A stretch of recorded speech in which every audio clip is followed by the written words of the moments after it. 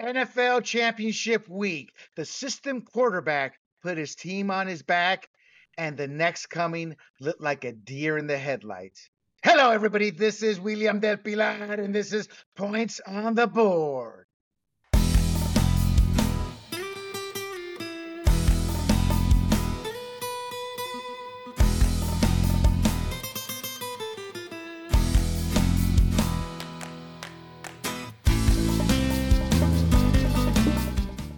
What's up, Big Guillermo? Ed, how you What's doing? up, Guillermo? How you doing, man? Dude, it was an exciting football week, wasn't it? Oh man, it was too close for comfort for me, man. I mean, both of those were both of my teams, the Niners and the Chiefs. And I got to tell you, man, the Chiefs showed up. I was like very impressed by how well they played against the Ravens. And the Niners, of Well, course, they gave me blood pressure. They gave everybody blood pressure issues this weekend because they just seem to be asleep at the wheel sometimes, and then they wake up. So anyway, but yeah, it was great. How about you? whoa, hold on. Dude, we're going to talk about the game. But I'm doing well. But real quick, what did you think of Chase Young? You know, he didn't. I mean, he didn't do as much as I think everybody hoped that he would. He hasn't really shown up yet. Honestly, I mean, he's had glimpses, but hasn't really shown up. Dude, there's a lot of video on him going around the internet right now. He was as about a big a bum as you can get. I mean, he was just like a cheerleader, no tackling, no nothing, playing half-ass. Because I just assumed Chase Young, Ohio State, number 2 overall pick, coming from Washington, got to be pretty good. Right? And somebody tweeted, a Chicago Bears fan, boy, I'm glad we got Montez Sweat and not Young. That's how bad he Yeah. looked. That's how he looked lazy Yeah. out there, like he didn't want to play. So it's a big hoopla. But anyway, we got a great show, everybody. I'm William Del Pilar with my good friend Eddie Aparicio here, and we got some NBA basketball. We're going to talk to All Stars.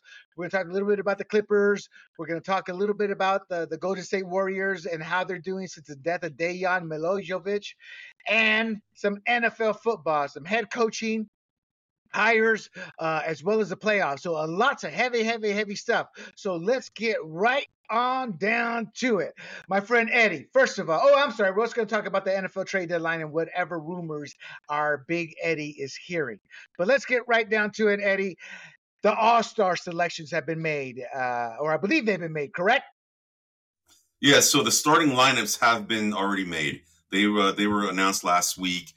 So in the East, you have Giannis Antetokounmpo, Joel Embiid, Jason Tatum, Tyrese Halliburton, and Damian Lillard. So that's the Eastern Conference starters.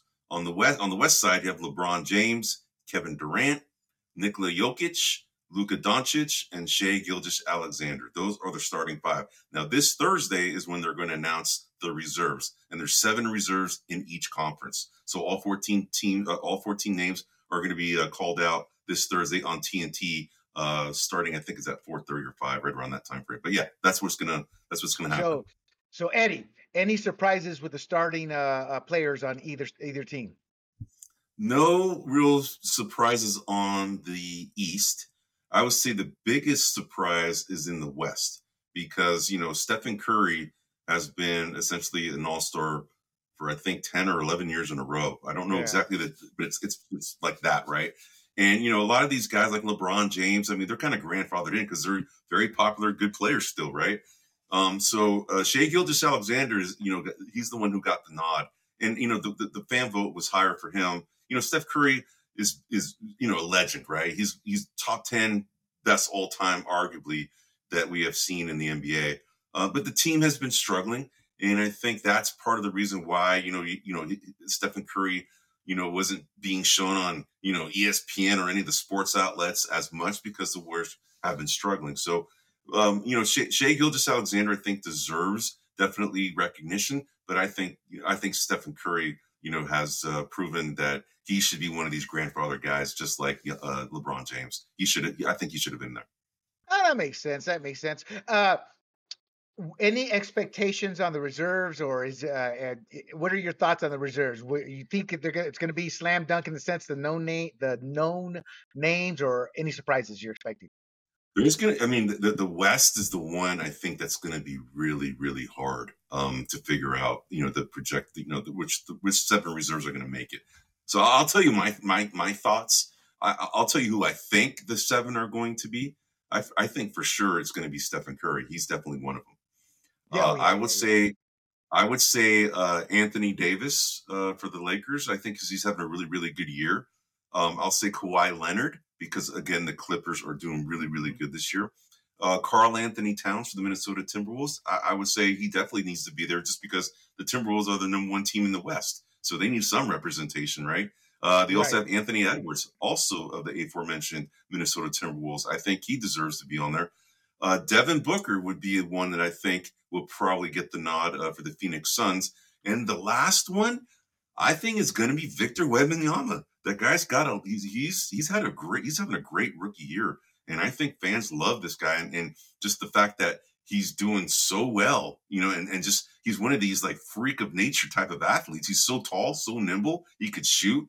I think he's going to get in there. So I think those are the seven they're going to make. So, but you have other guys that I haven't named that could be snubbed. You have like James Harden, who's came for the to the Clippers. He's had a really really good season with the Clippers, and the Clippers are in the top three in the West. De'Aaron Fox for the Sacramento Kings. He's a guy that showed last year that he's a superstar in the rise, and the Sacramento Kings are a playoff team. Another person from the Sacramento Kings is the Domantas Sabonis. I think he's deserving to be one of the reserves. So these are guys that I think are going to get snubbed. These are guys that I'm calling out that probably going to get snubbed. The other ones that I called are the ones that I think are going to make it, but the guys that I'm calling out right now, I think are the ones that are getting snubbed.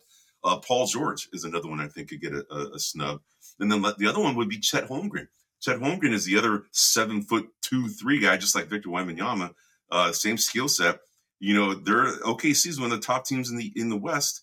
And they have Shai Gilgeous-Alexander already in the starting five. Chet Holmgren is probably deserving to be there, but I think he's going to get snubbed.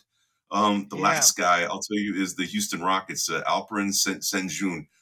He's a guy from Turkey, a center, rookie guy. He's actually second year. He's actually had a really, really good season. So those are the guys I think are going to get snubbed. It's going to be interesting to see, who's going to get called out. In the East, the guys that I think are going to make it, I think the projected reserves, in my opinion, are going to be Jaylen Brown of the Boston Celtics. I think he's going to going to be one of the ones. Paulo Banchero of the Orlando Magic. I think he's going to make it. Julius Randle for the New York Knicks. I think he's going to make it. Jalen Brunson is another one I think is going to make it from the Knicks. Tyrese Maxey of the 76ers. I think he's going to make it. Donovan Mitchell of the Cleveland Cavaliers, I think, is also going to make it. Now, the one that's kind of questionable, and this is only because I think he's a really good player, he may not get it, but this is my call. I'm going to say Scotty Barnes of the Toronto Raptors. I think he's had a really, really good season. Even though the Raptors are not necessarily a playoff team right now, but they're playing a lot better than everybody thought, especially after they traded Pascal Siakam as well as OG Anunoby. And they're doing pretty good considering those big moves. And then the guys that I think are going to get snubbed in the East, the guys I just mentioned, I think are the ones that I project are going to get selected. But the guys I think are going to get snubbed, Jimmy Butler, I think for the Miami Heat, I think he may not make it. I don't think he played enough to warrant to be one of the reserves. Kristaps Porzingis of the Boston Celtics, I think he might get snubbed. There's a possibility he might get it over Scotty Barnes, but this is my call. I think Kristaps Porzingis is going to get snubbed. Bam Adebayo for the Miami Heat, I think he's going to get snubbed. Derek White for the Boston Celtics, I think he's another one that's going to get snubbed. And then I would say probably the last one would be Tyler Hero of the Miami Heat. I think he's going to get snubbed as well. So that's my call for this coming Thursday. The names are going to be called and the ones that are getting snubbed. It's the thing with the NBA All Stars. It's actually there's more great players than there are slots. So a lot of deserving players get snubbed more so than other sports, I think. But yeah, okay.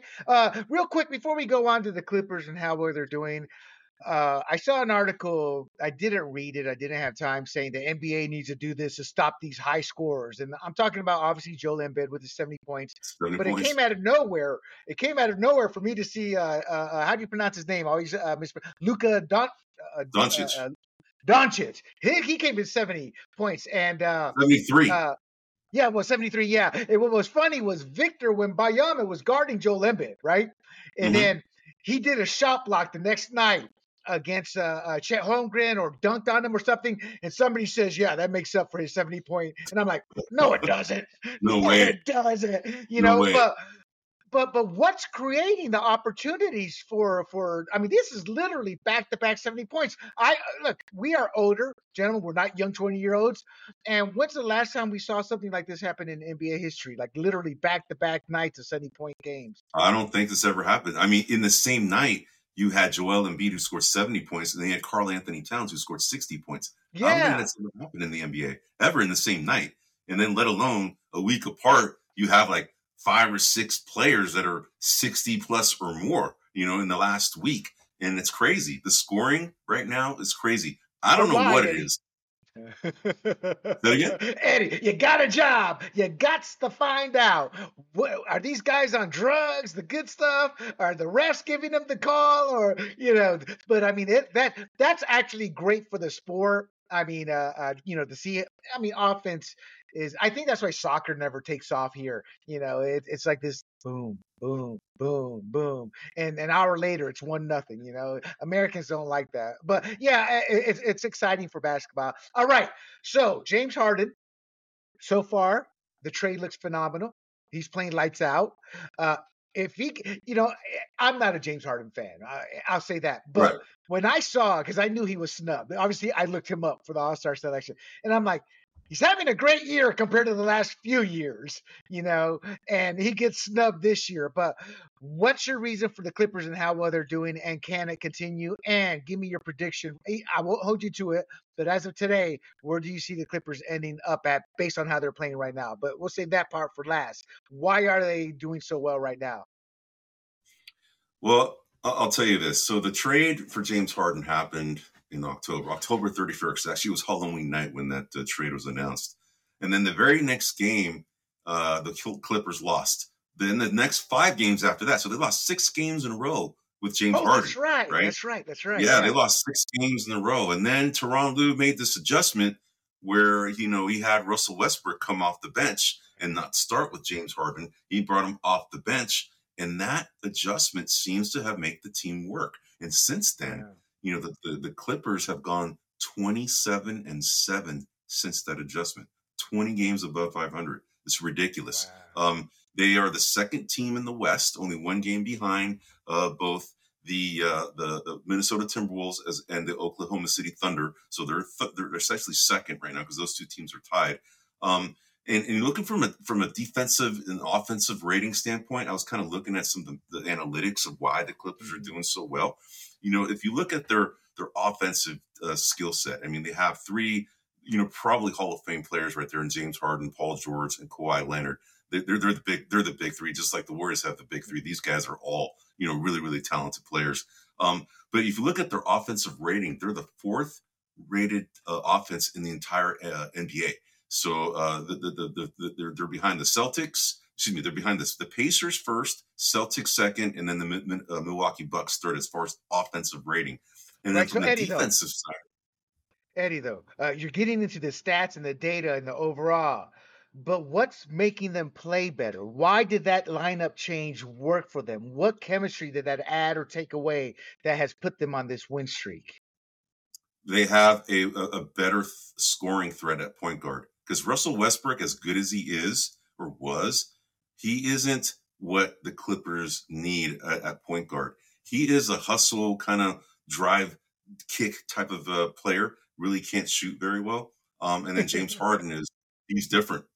James Harden can shoot, and he's a threat offensively, and he's a bigger guy, right? He's a harder player to defend for opposing teams. So I would say that what the style of play has changed a little bit, where they weren't necessarily a drive and kick kind of a team Right. anymore. Like with Russell Westbrook, they became more of a drive and kick, but also can shoot from outside, so they're harder to defend because James Harden with the ball in his hand, he's a nightmare for most teams just because he can drive and he can also shoot. Russell Westbrook can only really drive, so I think So that's what opened up the offense. is it what? And then James Harden, he's not really a defensive guy, but I think Right. you can scheme. You can scheme for him, and he's shown that he can play in that system. They're doing very, very well. So getting back to the analytics, they are the 11th best defense in the NBA. The top three defensive teams right now are Minnesota Timberwolves, Cleveland Cavaliers, and the Boston Celtics. So they're not in the top three, but from a net rating standpoint, that's essentially the offensive rating minus the defensive rating. They're the top four. Essentially behind the Celtics, Thunder, and Sixers. So they're playing they're just playing phenomenally, honestly. And on Saturday, they just beat the Boston Celtics by 19 points when they were on the road. Boston was at home, and Boston right now is considered the best team in the NBA. Both from an offensive, defensive rating standpoint, they're number one in both categories. So the fact that they did that, I mean, it's any given night in the NBA, but that's impressive for a Clippers team to come into Boston and beat that team by 19 points. So, right. The other thing is Kawhi Leonard and Paul George, they're playing more. Whereas last year they kept bench. They always get rest here and there, rest. Now the NBA's kind of clamped down on that a little bit, and now you're seeing these guys play more. So, this team's legit. I think they're going to be competing for a championship. They're right now, I think, the fourth odds-on favorite to win the championship. Essentially behind the Boston Celtics, the Denver Nuggets, and the Milwaukee Bucks are the top three as far as the betting man. That's who Vegas thinks are going to win, and then number four is the Clippers. So Gotcha. This team is good, and of course, here I am talking about them tonight, and on this run that they're, and then they lose tonight. They lost on the road against Cleveland Cavaliers. They lost by 10 points to Cleveland tonight. But hey, they've won 27 games, out of 34 since then, and now it's 27 out of 35. So it's still a very, very good record. So the Clippers are legit. So I don't want to move on yet. We need to move on, but I need to know. This is possible because of a head coach that had the cojones to go, we're doing this change. Yes. And it's going to be for the better. So tell me real quick about the head coach, because there's a lot of head coaches for example, the Lakers have not been run by the Lakers for the last 3 to 4 years. They've been run by LeBron, So what makes this coach, what gave him the cojones to do this? His job or his nature, his character? Tell us a little bit about him for a few seconds. I mean, Tyronn Lue is a championship level coach. He's won a championship with the Cleveland Cavaliers. He's coached LeBron James into a championship, and then he also was a former player, so he gets a lot of credibility from that standpoint. So, respect. And he's got the the owner's he's got the owner's ear. The owner Steve Ballmer, thinks very highly of Tyronn Lue, and he's endorsed him to be the guy, and for good reason. The guy's a good coach. He's a good X's and O's coach. He's won it before, and he's been a player. So right there, that's the reason. And finally, Russell Westbrook. We're talking about Westbrook, aren't we? Isn't that the name Westbrook he hates? Yeah, Westbrook. Two people out there. Eddie's not online. He's not on social media, but Eddie, that's all they called him last year. I guess when he was with the Lakers or 2 years ago, and it was driving him crazy. People were just typing Westbrook. But anyway, that's why I was chuckling earlier, because the light bulb. I go, oh yeah, Westbrook. When you said he's not an offensive threat, I'm like, Eddie just made an enemy. All right, okay, so let's move on. Let's talk the Golden State Warriors since the death of Dejan Milojevic, and you wanted to talk a little bit about that in terms of how the team's doing. Yeah, so prior to again, it's an unfortunate, tragic situation. What happened? The Warriors took a couple games off. They actually took 9 days. It was 9 days in between the game that they last played and then the game they played since his death. So they came back, played against Atlanta. That I think it was like last week. And, they came out very inspired. They played very hard. I mean, I don't know if you saw the ceremony that they did when, for this guy, Dejan Milojevic, but they had his family in the stands, his 2 kids and his wife.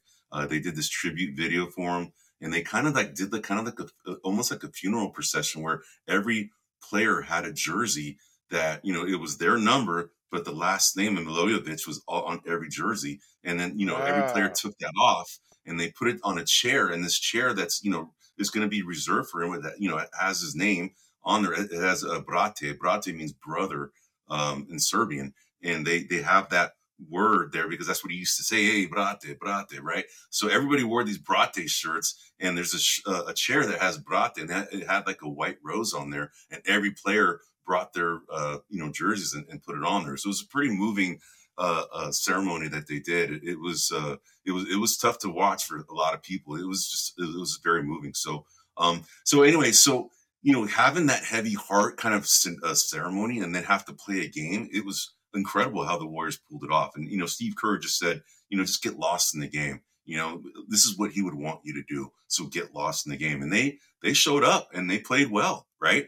So since then, like I said, the Warriors have been kind of dealing with, a lot of, turmoil. You had the suspension by, Draymond Green. He was suspended for, quite some time, missed a lot of time. I think he's missed more time than played games this year, honestly. But when he's out on the court, he's actually having a really good season. I mean, when he's playing arguably his best basketball. I mean, you could say it's pretty close to the very best that he's played right now. He's playing very, very well. But then you had, Andrew Wiggins, who's been kind of disappearing on and off. But he's been playing very good in the last 3 games. Like, this is the old Andrew Wiggins back. And then you have, of course, Curry, who's just lights out. And all the rookies have been playing. But the biggest emergence, in my opinion, has been Jonathan Kuminga. Jonathan Kuminga has emerged as a budding star in the league. I mean, the guy's athletic, freakishly athletic. He's 21 years old. He's just got a big, strong body, and he's able to, take people to the rack, and he can shoot decently. He's not like a great shooter, but this is what's happened is that the Warriors seem to have woken up. They won against Atlanta, but then they lost back-to-back heartbreakers, by 1 point to the Sacramento Kings. Then on Saturday night, they lost by 1 point to the Lakers, probably considered the best game in the season was on Saturday night against the Lakers and the Warriors. That was a ridiculous game. You had to watch it. If you haven't seen it, you should watch it because it was like unbelievable. You have LeBron James having a 40 point, 30 something point triple double at age 39, right? It's incredible. And then Steph Curry scored 46 points. So it was just like a show. But this team is playing with a lot more energy. Steve Kerr, after in a press conference after the game, pretty much said that, I believe in this team. I think that if we play like this, we're going to turn the season around. I trust this team. And almost kind of gave the message that they don't want to make a trade. Like, he wants to keep this group together because they just haven't played enough together, right? They have to get, gelling. They have to gel together, play more. But the trade deadline's coming up here, in about 10 days now, right? And so it's going to be interesting to see what happens because, we're going to see tomorrow when they play the 76ers, a big, strong team with Joel Embiid. If they are able to compete and maybe even win, I don't think they're going to make any trades because I think that they're starting to get some rhythm and playing well together. So anyway, that's what I wanted to point out about the Warriors. The Warriors are still, a hot topic because they've won the 4 championships in the last 6 years. So, or actually not 6 years, the last 10 years. So, they're still relevant, and they're a very popular team. So that's what we're doing. So. As long as they have Steph Curry and Draymond Green, they'll always be relevant. Steph Curry in the good way, Draymond Green in the news way. But as far as Dayon, it's kind of sad. And with all the vaccine talk and all this, he had a heart attack. He was vaxxed. I'm glad to see people are recognizing him as an individual and not as part of this conspiracy theory. Because at the end of the day, because I'm a believer in the fact that the vaccine is killing people, but at the end of the day, these men and women who are passing for whatever reason, because we'll never find out the truth, they have families, they have loved ones, and we can never forget that because it's a friend of mine just passed away, my podcast co-host for my political show. So you just never know when your time is going to come. So for all the conspiracy theorists, I get it, I become part of it, but just remember, these people have families, so don't besmirch their name. So good for him and good for the Warriors that they're using this in a positive way. And some people are going to go, it's only a game. It's not the fact that it's a game, it's how somebody can inspire others in their own way. So good for him. All right, let's segue to that real quick. Let's take a couple minutes. What's the latest you're hearing on the trade rumor front, Eddie? Nothing's really changed on that front, since the last time we spoke. It's been kind of somewhat quiet, honestly. I think there's a lot of calls are being made. A lot of, people are speculating, that, certain guys are going to be moving to certain teams. But right now, it's been kind of quieter than I anticipated. So I would say that, It started out with a bang with Pascal Siakam, OG Anunoby getting traded. Then you had Terry Rozier. That was one of the names that I pointed out in our last podcast that I think would be traded, and he did. He went to the Miami Heat. So you're going to see, I think, more and more here probably evolve in the next week. Right before the trade deadline. Like I said, it's about 10 days away from now. So I would say we're probably going to have a lot more rumors to talk about probably in the next podcast next week. So it's been pretty quiet other than those three moves. So I don't want to speculate more other than what we've already talked about, some of those names from last time. There's going to be some trades. I would say probably maybe about 6 or 7 more, in my opinion, are going to happen in the next week. There's already been 3. I think my call is about 10. So I think that's what's going to happen in the next week. You're going to see it happen in about, I think 7 more moves are going to happen next week. So what we're going to have to do is dedicate a full show to breaking the teams down and doing a reset after all these trades. How do you, after the reset and all the trades, where does Eddie Aparicio see the top teams in the playoffs? All right. And that closes out our basketball segment. I like that. Efficient, insightful, and touching. 2 Latino machismo men. We can be very touching and compassionate. Let's get on over to another topic. America's game, America's pastime. And no, I'm not talking about that pathetically slow moving game called baseball. I'm talking about football. It was championship week, Eddie. Before we get to championship week, I want to take 5 minutes to talk about the coaching changes. I'm going to run down the one. We're not going to talk about the Raiders because they hired Antonio Pierce a couple weeks ago. The Titans hired the Bengals offensive coordinator, Brian Callahan, the son of Bill Callahan, former NFL coach, one of the best offensive line coaches in our generation, in our lifetime. The one thing I will say about Brian Callahan, he didn't call the plays in Cincinnati. Zach Taylor did. So he got the job without actually doing the job. I'm not a big fan of players like that, but he's got pedigree and he's got the resume. The New England Patriots, as we talked about, Gerard Mayo, 37 years old, became the youngest coach. Now, let's talk about the new hires. Raheem Morris. I don't know if you remember, Eddie, last week. I say this poor guy, he's become the minority, the black guy who all the teams want to interview to fulfill the Rooney Rule. And I'm not a fan of his only because of his record. With the Buccaneers, he was 17-31, 354 winning percentage. This was my era. So I read a story where the writer, very progressive, very leftist, just flat out lied. Said the Bucs set him up to fail. He did this, he did that. Well, it's just nothing but pure lies. Then he was with the Falcons as the interim coach after Dan Quinn got fired, 4-7, 364 winning percentage. So he would not have been at the top of my list. However, we're on the outside looking in. So everything we hear about him is he's a great interview, well-beloved individual, and I do believe in redemption, and I do believe in second chances. So even though I say he probably wasn't on the top of my list, I'm like, well, let him prove himself, just like Belichick did, just like other coaches. And he's young, and if he's so well-liked, he's going to have an opportunity. My only concern, Eddie, is Arthur Blank. Arthur Blank is seen as one of the nicer owners, one of the more compassionate owners with his players, with the community. Everybody loves him. But it doesn't matter. A meddling owner is still a meddling owner, and he tends to meddle. And when owners meddle, you get what you get with the Atlanta Falcons. And the reason I bring that up is Raheem Morris and the general manager, they're going to answer to Arthur Blank, not the CEO, Rich McKay. And to me, when the owner starts to meddle in that way, that's not good for the coach.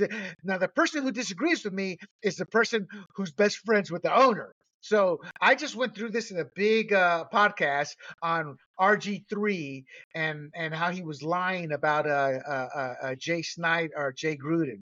And Jay Gruden killed him with one tweet. He's like, Kirk Cousins was better. The Browns didn't want you, neither did the Ravens. And that kind of ended it because it was what you call an ugly truth. But my point is RG3 aligned himself with Dan Snyder and got Shanahan fired. So that's the problem with meddling owners. They have too much power and the pawns on the chessboard tend to play it. So I worry about Raheem Morris for that. But outside of that, I can't argue with the hire. I don't care how good Raheem Morris is. If they don't get a quarterback there, the Falcons are going to suck. Any thoughts on Raheem Morris? No, you covered it, man. All right. And what do you think of Bill Belichick? That was his job, they say. Now, Bill Belichick, they say the reason he lost out on it is because he did not like Rich McKay, who was the CEO, and he did not want to answer to Rich McKay. And Belichick controlled everything in New England. The problem with Right. all of that, and the reason I think he was not hired, is Bill Belichick, the general manager, got Bill Belichick, the head coach, fired. So I think Arthur Blank, he listens to his people. That is one good thing he does. I think they said, look, he wants too much power. Look at all that power and what happened to that team after Brady left. His drafts were exposed. He has not had a good draft. That's why I think he was snubbed. You have your own thoughts into why he may have been snubbed? I think that he's established himself as a pretty strong personality, kind of take it or leave it, as my way or the highway kind of a coach. He wants to control. He's got in his mind the track record of excellence over 20 years. Remove Tom Brady. This is what he thinks, right? We all know Right. Tom Brady is the reason why he got what he got. But Bill Belichick has some, he had some say in it too. It's not all Tom Brady. He's a defensive minded coach. Has a system. Has some offensive coordinators that worked well with Tom Brady, and a lot of those offensive coordinators tried to get head coaching jobs, and they didn't necessarily pan out as head coaches. Right. Elsewhere. So it definitely, I guess you could say it's more Tom Brady, but Bill Belichick wants to have the power. He feels his ego's big, and he feels like he deserves it because he's shown that he's built an organization, from the ground up because, New England wasn't very good when he first came on board and then turned him around. He made some big roster moves that kind of shook people up. Like, what are you doing? Why are you getting rid of this guy? Right. But this is him. So he wants the power. And this is probably why he got snubbed because, I don't think, like you said, some of these meddling owners want to have some power and they don't want to relinquish it. And, this is what Bill Yeah. Belichick is. I don't think he's going to get another head coaching gig. I mean, I'm not going to rule it out, but I think at his age, at 71 or 72, his track record as a GM, and if he still wants that, I think teams are going to shy away. All right, the Carolina Panthers, they hired the Buccaneers offensive coordinator Dave Canales. I don't like this hire. Dave Canales has 13 seasons with the Seahawks from 2010 to 2022. He started out as a quality control coach. Then his pedigree came up through the quarterbacks ranks, quarterbacks coach, then receivers coach, then the passing game coordinator, and then he became the Buccaneers offensive coordinator. I wasn't impressed with the Bucks. Look, Baker Mayfield did a great job, but they were in the weak conference. It's not like they were Right. lighting everything up and they were competing against the Niners or the Cowboys or the Eagles. No, they were in the worst division of football. So I think Dave Canales got this job because he has ties with Dan Morgan, who is the general manager, the president of football operations for the Panthers. He's a new hire too. They worked for 8 seasons in Seattle, but I also think he was one of the few candidates who wanted the job. Now there is never a job that somebody does not want in the NFL because those are very prestigious jobs, no matter how bad the owner. But I think Right. any head coach that can become a Bill Belichick, a Bill Parcells, a Tom Landry, a head coach like that who has that potential. None of them wanted this job because David Tepper is arguably the next Dan Snyder. He's a quarterback. I don't want to say he's a quarterback guru. I don't know if he is or not, but he did work wonders with Geno Smith and Baker Mayfield. But those were already established veterans who knew the NFL, who knew they were on their last shot, who had something. Can he turn Bryce Young around? Remains to be seen. I don't know. Bryce Young is a talented guy. He's number one pick. You know, I don't know much about Dave Canales, honestly, so I really can't tell you whether or not he can, unleash or unlock the potential of Bryce Young. Um, he's a talented guy, and he's gonna. Someone will find a way to make that guy work. And if he doesn't, then he's not going to be in the league that long because of his stature. He's a small guy, right? Smaller guys, Right. typically don't do very well as a quarterback in the NFL unless they are really, really good at reading defenses like a Drew Brees, right? Drew Brees is that type of guy, So we'll see. But he deserves a fair shot, and if this guy can unlock him and unleash his potential, by all means. But I just don't know enough about Dave Canales to comment Yeah. on whether he can. I'm wondering if Bryce Young is actually an NFL star to be. He's small, undersized. The game looks faster than what he can adapt to it right now, but I'll give him a half a season left.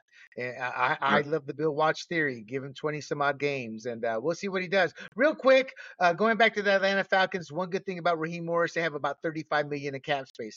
Not a lot, but it could go up to about 45 million if they cut Taylor Heineke and Mike Hughes. As far as the Panthers have about 24 million in cap space for free agency. They have some cap hits, so they're not looking pretty too. So both these head coaches don't have a lot of money, but they're not in the negative. Let's go to the main one here for a couple minutes before we move on to the games.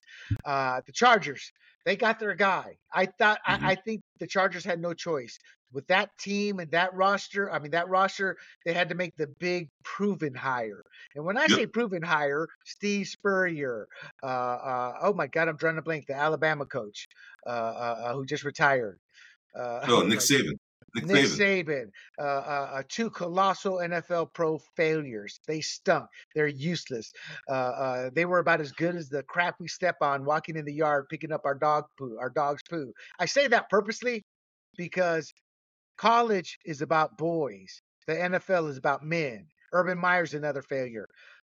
But Jim Harbaugh, listen to this. First of all, I spent 9 seasons at Michigan. Obviously, he culminated in a national championship. He went 89-25, 8 bowl games, 6 seasons with 10 plus wins. 2021 AP College Football Coach of the Year, 3 Big Ten titles. Again, the big thing is the national championship. 4 years as the Niners head coach, 2011 to 2014, 44, 19, and 1. We forget about this. 3 straight championship games, a Super Mm-hmm. Bowl appearance, and he lost to his brother in 2012. Kaepernick with the bonehead play towards the end. Remember, the lights went out too. The game was delayed for a Yep. while. Yep. Before all this, he was the head coach for the USD Toreros and the Stanford Cardinals. And he was a winner with the Toreros. In fact, Josh something, I forget his name, became a long Josh term Johnson. Josh no, Johnson. Oh, Josh. I can't. Maybe that is it. But he became a long-term backup. Had a great career. He was his Josh quarterback Johnson. there. Okay, It's yeah, okay, Josh Josh Johnson. Johnson. Okay, got it. Yeah. Okay, so he's a winner. However, the downside, Eddie, they are 28 million over the salary cap, and they're projected to be anywhere from 46 to 55 million over when you factor in their projected cap hit and then needing money to sign the rookie class. Khalil Mack, Keenan Allen, Joey Boza, and Mike Williams. That's going to be, they make up about 59% of the projected cap hit. Khalil Mack's too old, 17 sacks, but you got to look at it in context. Look at some of the games. He got those multiple sacks against crappy teams. I just say, look at Von Miller in Buffalo. I think he had no sacks this year. All he was a salary cap waste for the Bills. Joey Bosa, I think he's got like 14 games in 2 seasons. Mike Williams, ACL tear. Keenan Right. Allen, he's going to be 32 years old. If that's me, I'm looking to get a clean slate. Whack them all. Trade them if you can. Get the draft picks. Build the team you want.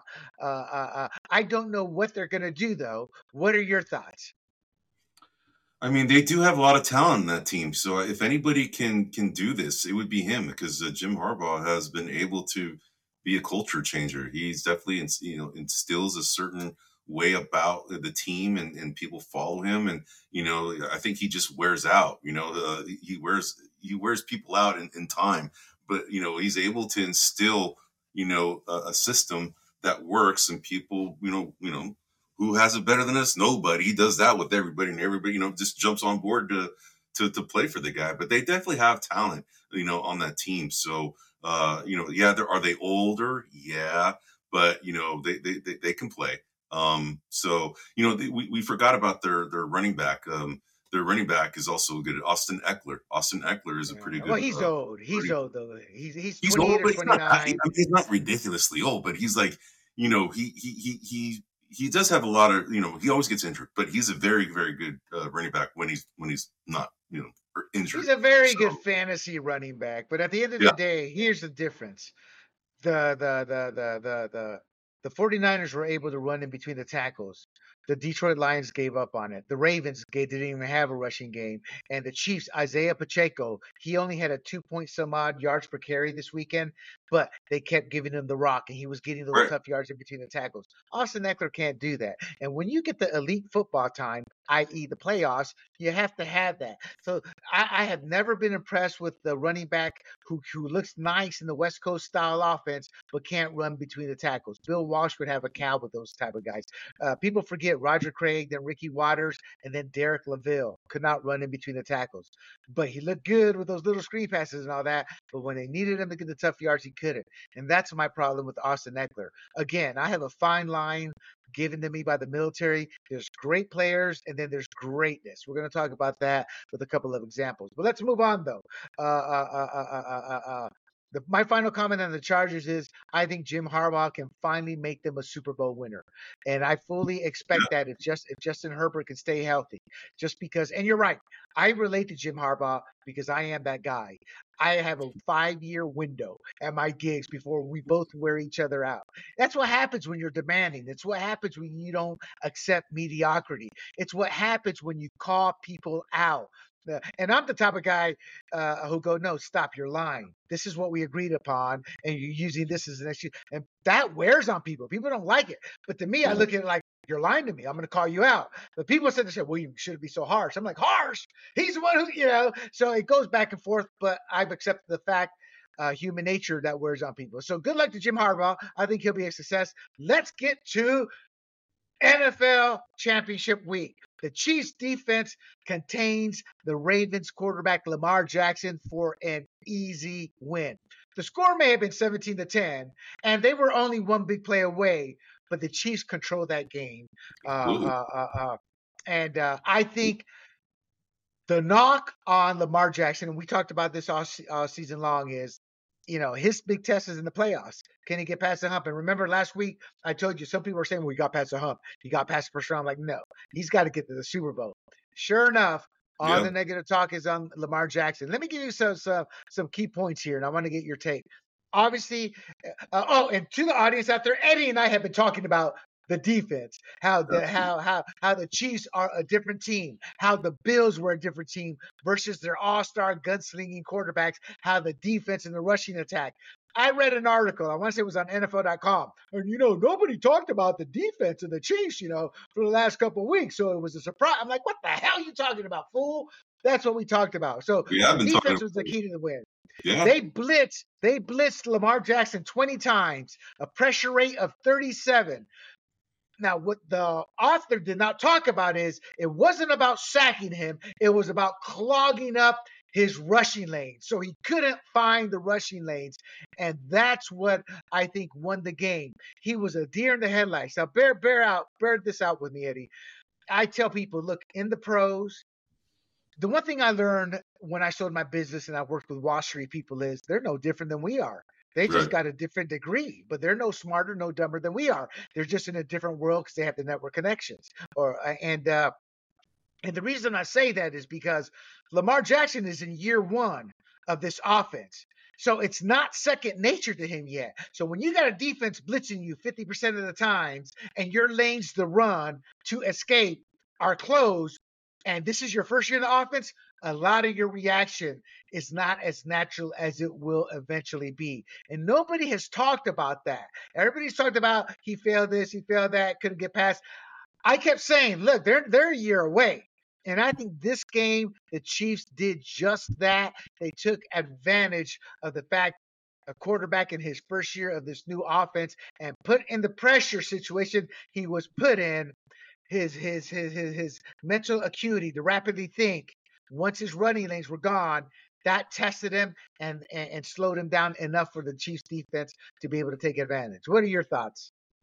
Well, Guillermo, we did talk about this last week, and for the audience, you can go back to Points on the Board last week where we talked about this. It's actually Points on the Board number 69, where we talked about this towards the end of the podcast, where you were asking for my opinion on what I thought was going to happen. And my gut, man, I told you I'm a Chiefs fan, second after the Niners. Chiefs are my second favorite team.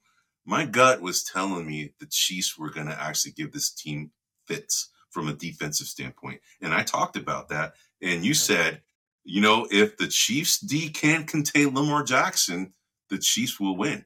And that's Yeah. exactly what happened. Right. You asked for my call on what I thought who was going to win. I kind of, the Ravens had an unbelievable defense. And I should not have gone against Patrick Mahomes and being able to, figure out that puzzle, which he did, right? He was able to move the ball. Andy Reid and Patrick Mahomes were able to move the ball against that Ravens D, and the Chiefs D did contain Lamar Jackson. I just wish Yeah. I would have said, the Chiefs are going to win when I said, the Ravens, only because I thought they handled the Niners pretty well. And I thought the Niners were at the time the best team in the NFL, and then the Ravens were at that point.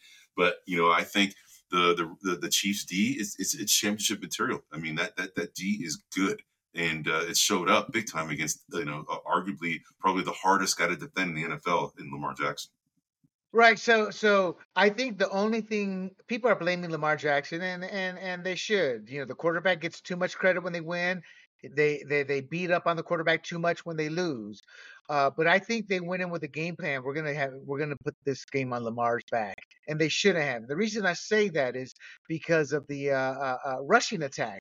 And I have it here right now. So the Ravens have pounded the ball all season, Eddie, and that's how they run up the score because that rushing attack just wears that defense down, and eventually a game that's 24-17 becomes 35-17. Just because of the rushing Right, attack, the pounding. So they averaged 31 and a half rush attempts in the season. Their last three games, they averaged 27.7. Uh, uh, uh, and now, granted, they had some of their backups playing the final game of the season. And once you get into the playoffs, it's stiffer competition. But in this week, they only had 16 attempts. So that was about a right, 10 rush attempt drop. right. Now, some of Yeah, it's because they were behind at the end; they had to throw. right. But it seems like they wanted Lamar Jackson to win this game, and I think they did the opposite by doing that. By putting it in Lamar's hands to win, they cost themselves a game because they didn't let the rushing attack run loose. What are your thoughts on that? No, I mean, I think you're right. I mean, they made Lamar Jackson work. The Chiefs did. They weren't able to establish that running game, because Lamar Jackson is about 80% of the running game. They took away his running lanes and they forced him to become this, new pocket passer, right? This new and improved pocket passer, and it shows that he still needs some. There's room for improvement there. He still is learning to work in this new concept of being a pocket passer when he historically hasn't really been that. And this was this first year really established that. And the Chiefs wanted, they said, okay, prove it to us that you're a pocket passer. We're going to take away your running lanes. And that's, I think what you saw is that he's still not there yet. Right. And speaking of the running lanes with the rushing, so the Ravens during the season averaged about 156 yards per game, the regular season. Their last three games, 139. Now, again, their last two games were playoff teams. It's a lot stiffer the Yeah. competition. And Yep. their final game was with backup. So that's a drop of about 20 yards. That said, they only had 81 yards, and people are saying that they're blaming the offensive coordinator. Like, yeah, you can give some of the blame, but I'm kind of getting sick and tired of going on social media. Nobody wants to give the Chiefs defense credit for the fact they only had Right. 81 yards per game. They shut that rushing attack down, and they also owned the time of possession 37 minutes, 30 seconds to 22 minutes, 30 seconds. The Chiefs sacked Lamar Jackson 4 times. Their third down efficiency was a pathetic 27%. They turned the ball over 3 times. One of his passes was thrown into triple coverage. That was my dude looks like a deer with the headlights on him. Mm-hmm. Mm-hmm. And Trident Travis Kelsey showed up. They couldn't stop Travis Kelsey, and that was a Well, big he was reason a the Chiefs monster. won.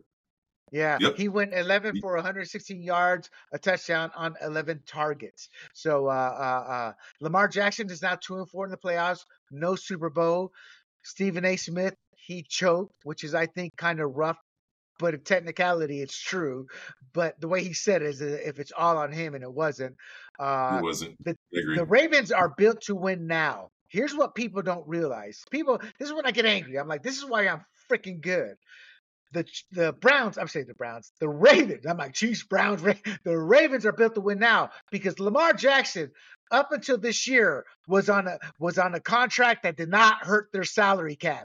He's got a big time contract now, and his new contract carries cap numbers anywhere from 32 to 75 million over the next 4 seasons. So now they don't have the luxury of this great super defense. They're going to start losing players. They're not going to have Right. depth. So they may have missed their window. Now, that doesn't mean they can't win the Super Bowl, but I'm saying is this may have been their best shot to win it, all things equal. And so that's something that I'm concerned about. And we're going to see how he develops. We're going to sit there and see if he can overcome and become a drop back passer. Now, Eddie, you haven't heard my podcast, but I talked about this with Robert Griffin III when he was going after Jay Gruden and it backfired on him. He got Shanahan fired because he says, I'm a drop back quarterback. I'm like, no, Shanahan would say, no, you're a read option quarterback. You're uncomfortable in the pocket and drop back. And that's what we saw out of Lamar. And the reason I bring that up is RG3 was like, no, I'm going to be my year one rookie year. I was a read option quarterback, but now I'm a drop back. It doesn't work that way. It takes Right. time. And we're seeing that with Lamar. Final sure. comments on the Ravens and the Chiefs in regards to the game. I'm glad that my Chiefs won. And There we go. they showed up with that D that, we've been talking about for a few weeks. And, this upcoming Super Bowl is going to be, I think, a low scoring affair between both teams because they're both There have good you go. defense. Although the Niners D is questionable right now. And we'll break the game down next week. I just want to talk about it because we have a recap here. Yeah. So no, just for the audience, we're going to break that down next week. But let's go to the big game because the Chiefs game was exciting, but it was kind of like pretty steady. It wasn't like ups and downs. Right. The Niners Lions game, boy, that was like that had you on the edge of your seats. And I don't know why, but it seemed like the crowd was louder there than it was for the Ravens game. But exciting game. I think Brock Purdy showed up. I told you last week this has become a big race issue with a lot of African Americans hating on Brock Purdy for whatever reason. But it was a flip of the switch. Brock Purdy put the team on his back. Absolutely. A game manager does not scramble and run for the first down. A game manager does not fight and rip himself loose from a potential sack and get a first down. A game manager does not start running with the ball, then throw it when what you're thinking is going to be an interception, and the receiver makes a great leap to catch it. Brock Purdy put that team on his back, and he came away proving his counters wrong. And the reason I say that is Ryan Clark, Shannon Sharp, a bunch of these people who were arguing against him and all over Lamar, and they were directly comparing the two, hating on Purdy and saying how Lamar doesn't get any love. They flipped the script. They're all now showing love to Brock Purdy. And I think this love should have been shown to Brock Purdy the whole time because many systems, whether Green Bay, whether San Francisco, whether New England, as we saw with Brady, you get the quarterback that follows them. Just because they're in the system doesn't mean they're going to succeed. You're 49ers fan. Remember Jim Druckenmiller? He's going to inherit the team. He was a boss. So my point is they put a lot of hate, just to hate, on Brock Purdy and calling him assistant quarterback. It was the easy way to hate on him, the easy way to legitimize he's just an average guy. At the end of the day, Joe Montana was an average guy who won 3 Super Bowls, Right. So, right. What did you think of Brock Purdy before we get into the numbers this game? Brock Purdy, I think we are seeing potentially the second coming of a Joe Montana-like type player. And I would say maybe even a Tom Brady. She just has that it factor. And I know it's pretty controversial what I'm saying right now, but how many kids in their second year, and it's not really their second year, it's really a year and a half that he's been playing as the starting quarterback for the 49ers, a very storied franchise in terms of quarterback. Right. There's a lot of pressure for being a starting quarterback on the 49ers. And this kid came in here and showed the moxie that he belongs. And the guy has essentially showed up and proven all of these naysayers wrong. He's not a system quarterback. It's easy to say that because of the squad, the roster that the Niners have. I mean, they are talented. They're probably from the top down, probably the most talented roster in the NFL by far. I think they have, 7 all pros on that team. So they are just stacked. So it's easy to go ahead and say that he's a system quarterback because of all the talent the Niners have. But the one thing that they were knocking on him is that they haven't seen Brock Purdy come back from behind and carry a team. Well, he just did it in probably the biggest game of his career when the Niners desperately needed, somebody like him to take them and bring them forward because they were down 17 points and it was looking pretty bleak. And they found a way to do it and turn it around at halftime. Who knows what was said at halftime, what happened, but this team turned around. They woke up and they showed up. And it's because mostly in part because of Brock Purdy. Now, give the Lions credit, because even Kyle Shanahan said when they came out in the second half, he's like, "We got to do it," and then he's like, "And we get a field goal." He's like, "Oh boy, this could be hard," And yet then they exploded, and Brock Purdy was the key to that. I mean, he scrambled out of the sack, threw that dart to fullback Kyle. How do you say his name? Use check. I mean, and that's pretty nimble for a big bulky fullback to make the catches he did. Purdy went 5 for 48. 9.6 yards per carry. He made critical plays with his legs. Now, I wrote down in my notes, won the game with under 5 minutes left and scrambled for a critical first down. I'm not going to say he won the game for them, but that was a first down that kind of was one of the nails in the coffin for the Lions. And Purdy, and he did not slide. He goes, "I want every damn yard," and dove, So he doesn't benefit from the Niners and the players around him. They benefit one another. They're like a yin and yang. Everybody wants to make it like, oh, he benefits from that team. No, they feed off each other. He makes the players around him better, and the players around him and the schemes make him better. So he showed he can be a playmaker. He overcame himself. He had a poor first half, was embarrassed on national television by the Ravens. So he had a lot of pressure to overcome himself. Absolutely. And the perception that was building about him. He didn't let the interception flabbergast him, and he moved on to have a great second half. And I put in my notes, see Lamar Jackson, because he couldn't overcome his own mental errors. He threw passes on the run. That's not what a game manager does. And he, as you said, he was in the biggest, I put down the second biggest game of his career, because technically for the first couple of minutes, he was in the biggest game of his career last year before he tore his arm up. Yeah. I'm being facetious. I don't know what that word means, but it sounds like it fits in there. I forget what it means, facetious. But my point is, I'm not even a Brock Purdy fan, but I give Lamar Jackson credit. I love Patrick Mahomes, even though I don't like the Chiefs. I love Russell Wilson. He's one of my favorite quarterbacks. It's like, I love the position. I love to see players make plays, but instead we go tribal.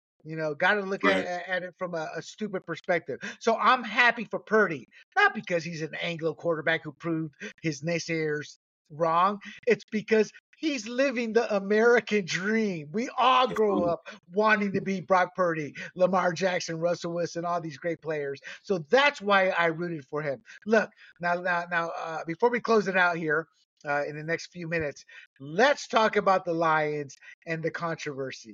First of all, the Lions struggle with fundamentals with some poor tackling. That said, Chase Young, boy, he looked like the Lions the way he was standing around for the 49ers, but that's neither here nor there. The Lions struggle with fundamentals. They struggle with mental errors, that punt where the guy stepped into the end zone when they had him at the 1 or 2 yard line, the drop passes. They struggle with themselves. They put their pride ahead of common sense. And let's get to the fourth down decisions. Look, I'm an analytics guy. My company was directly responsible for helping make analytics a key point now in today's game. Analytics are part of your tactics. Where you implement your strategy, analytics are part of the tactics used to implement the strategy. All these freaking couch potato morons, well, it's 0.2% says this play works every time. No, there's also the gaming context. Dan Campbell could have kicked the field goal and made it a 3-score game. Do you know? And these armchair quarterbacks who never play sports, who their only sport they play is Madden, 4th and 50, and they throw a pass. That is how their minds work.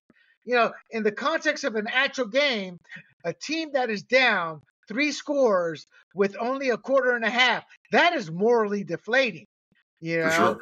uh, For uh, sure. uh, so I don't agree with Dan Campbell's.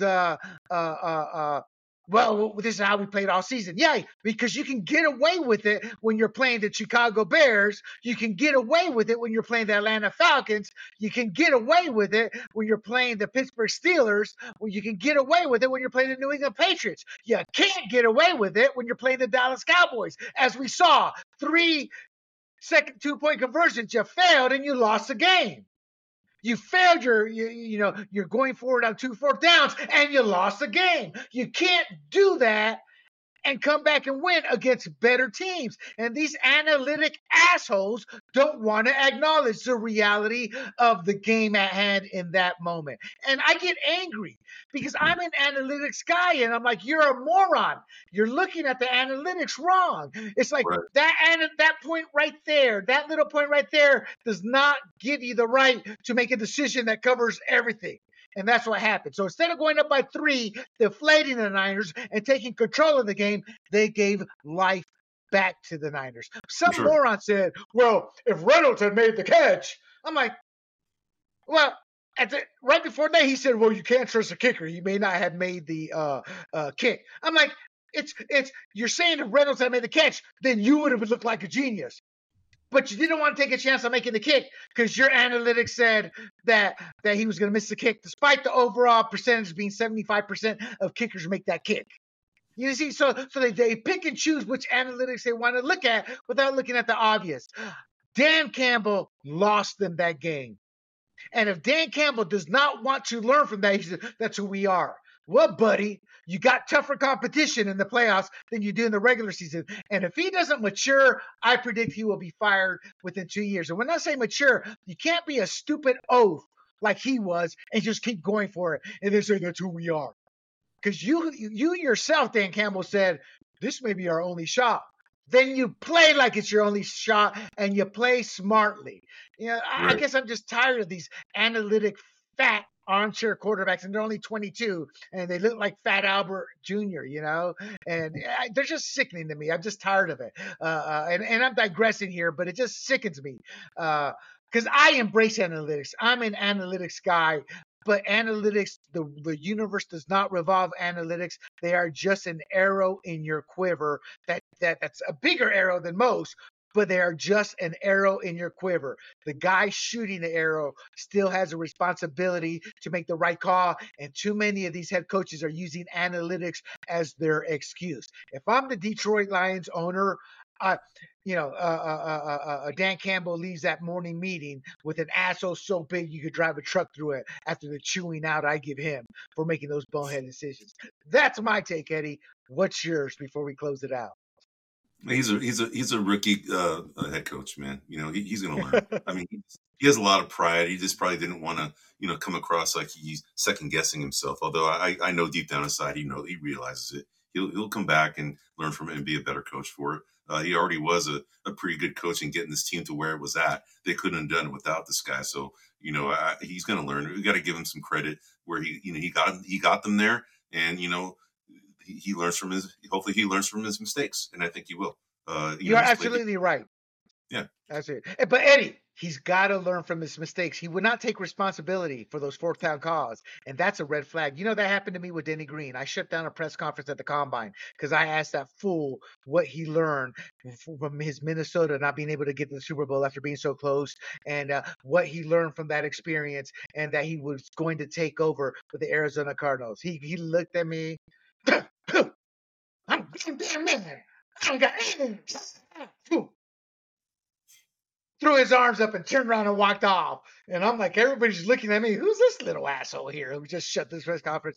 And I wrote an article.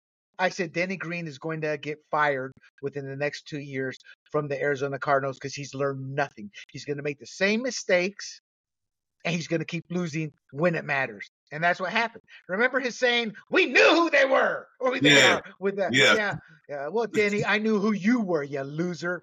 Rest in peace, Denny. Yeah, God, rest in peace. He passed away. But anyway, that's our show for the night. Sorry to have gone off on the tangent there, but I'm just sick and tired of armchair quarterbacks who never play the game. I never played the game, Eddie. I was too small, but I always appreciated and loved the game. Yeah. And my final comment is, I'm not putting the whole blame on Dan Campbell. Jameer Gibbs, costly fumble, and wide receiver Josh Reynolds dropped the ball 2 key Right. times. So you lose as a team, you win as a team. And in this case, the game wasn't just lost on the field, but on the sidelines with monumental, stupid decisions. And I don't say that to be mean. I say that to learn from it, Dan. We've all done our stupid. How many times have we woken up from that drunken stupor the next day? Oh my God. And you never repeat that stupidity because you learn from it. As a Right. sailor, I learned. And my friends, that's our show for tonight. We're going to break the game down very heavily next week. We're going to talk more basketball. Eventually, we're going to start talking some baseball because baseball season is coming along. But Eddie, it's always a pleasure to have you on as a guest to break down basketball for us. And to America and the rest of the world, do not forget, you can go to grumblingsmedia.com for this podcast, our political podcast, and our entertainment podcast. You can also find us on YouTube and Rumble under the profile Grumblings Media, as well as on Apple, Spotify, Pandora, and Google. Until next time, my friends, Eddie and I bid you adieu.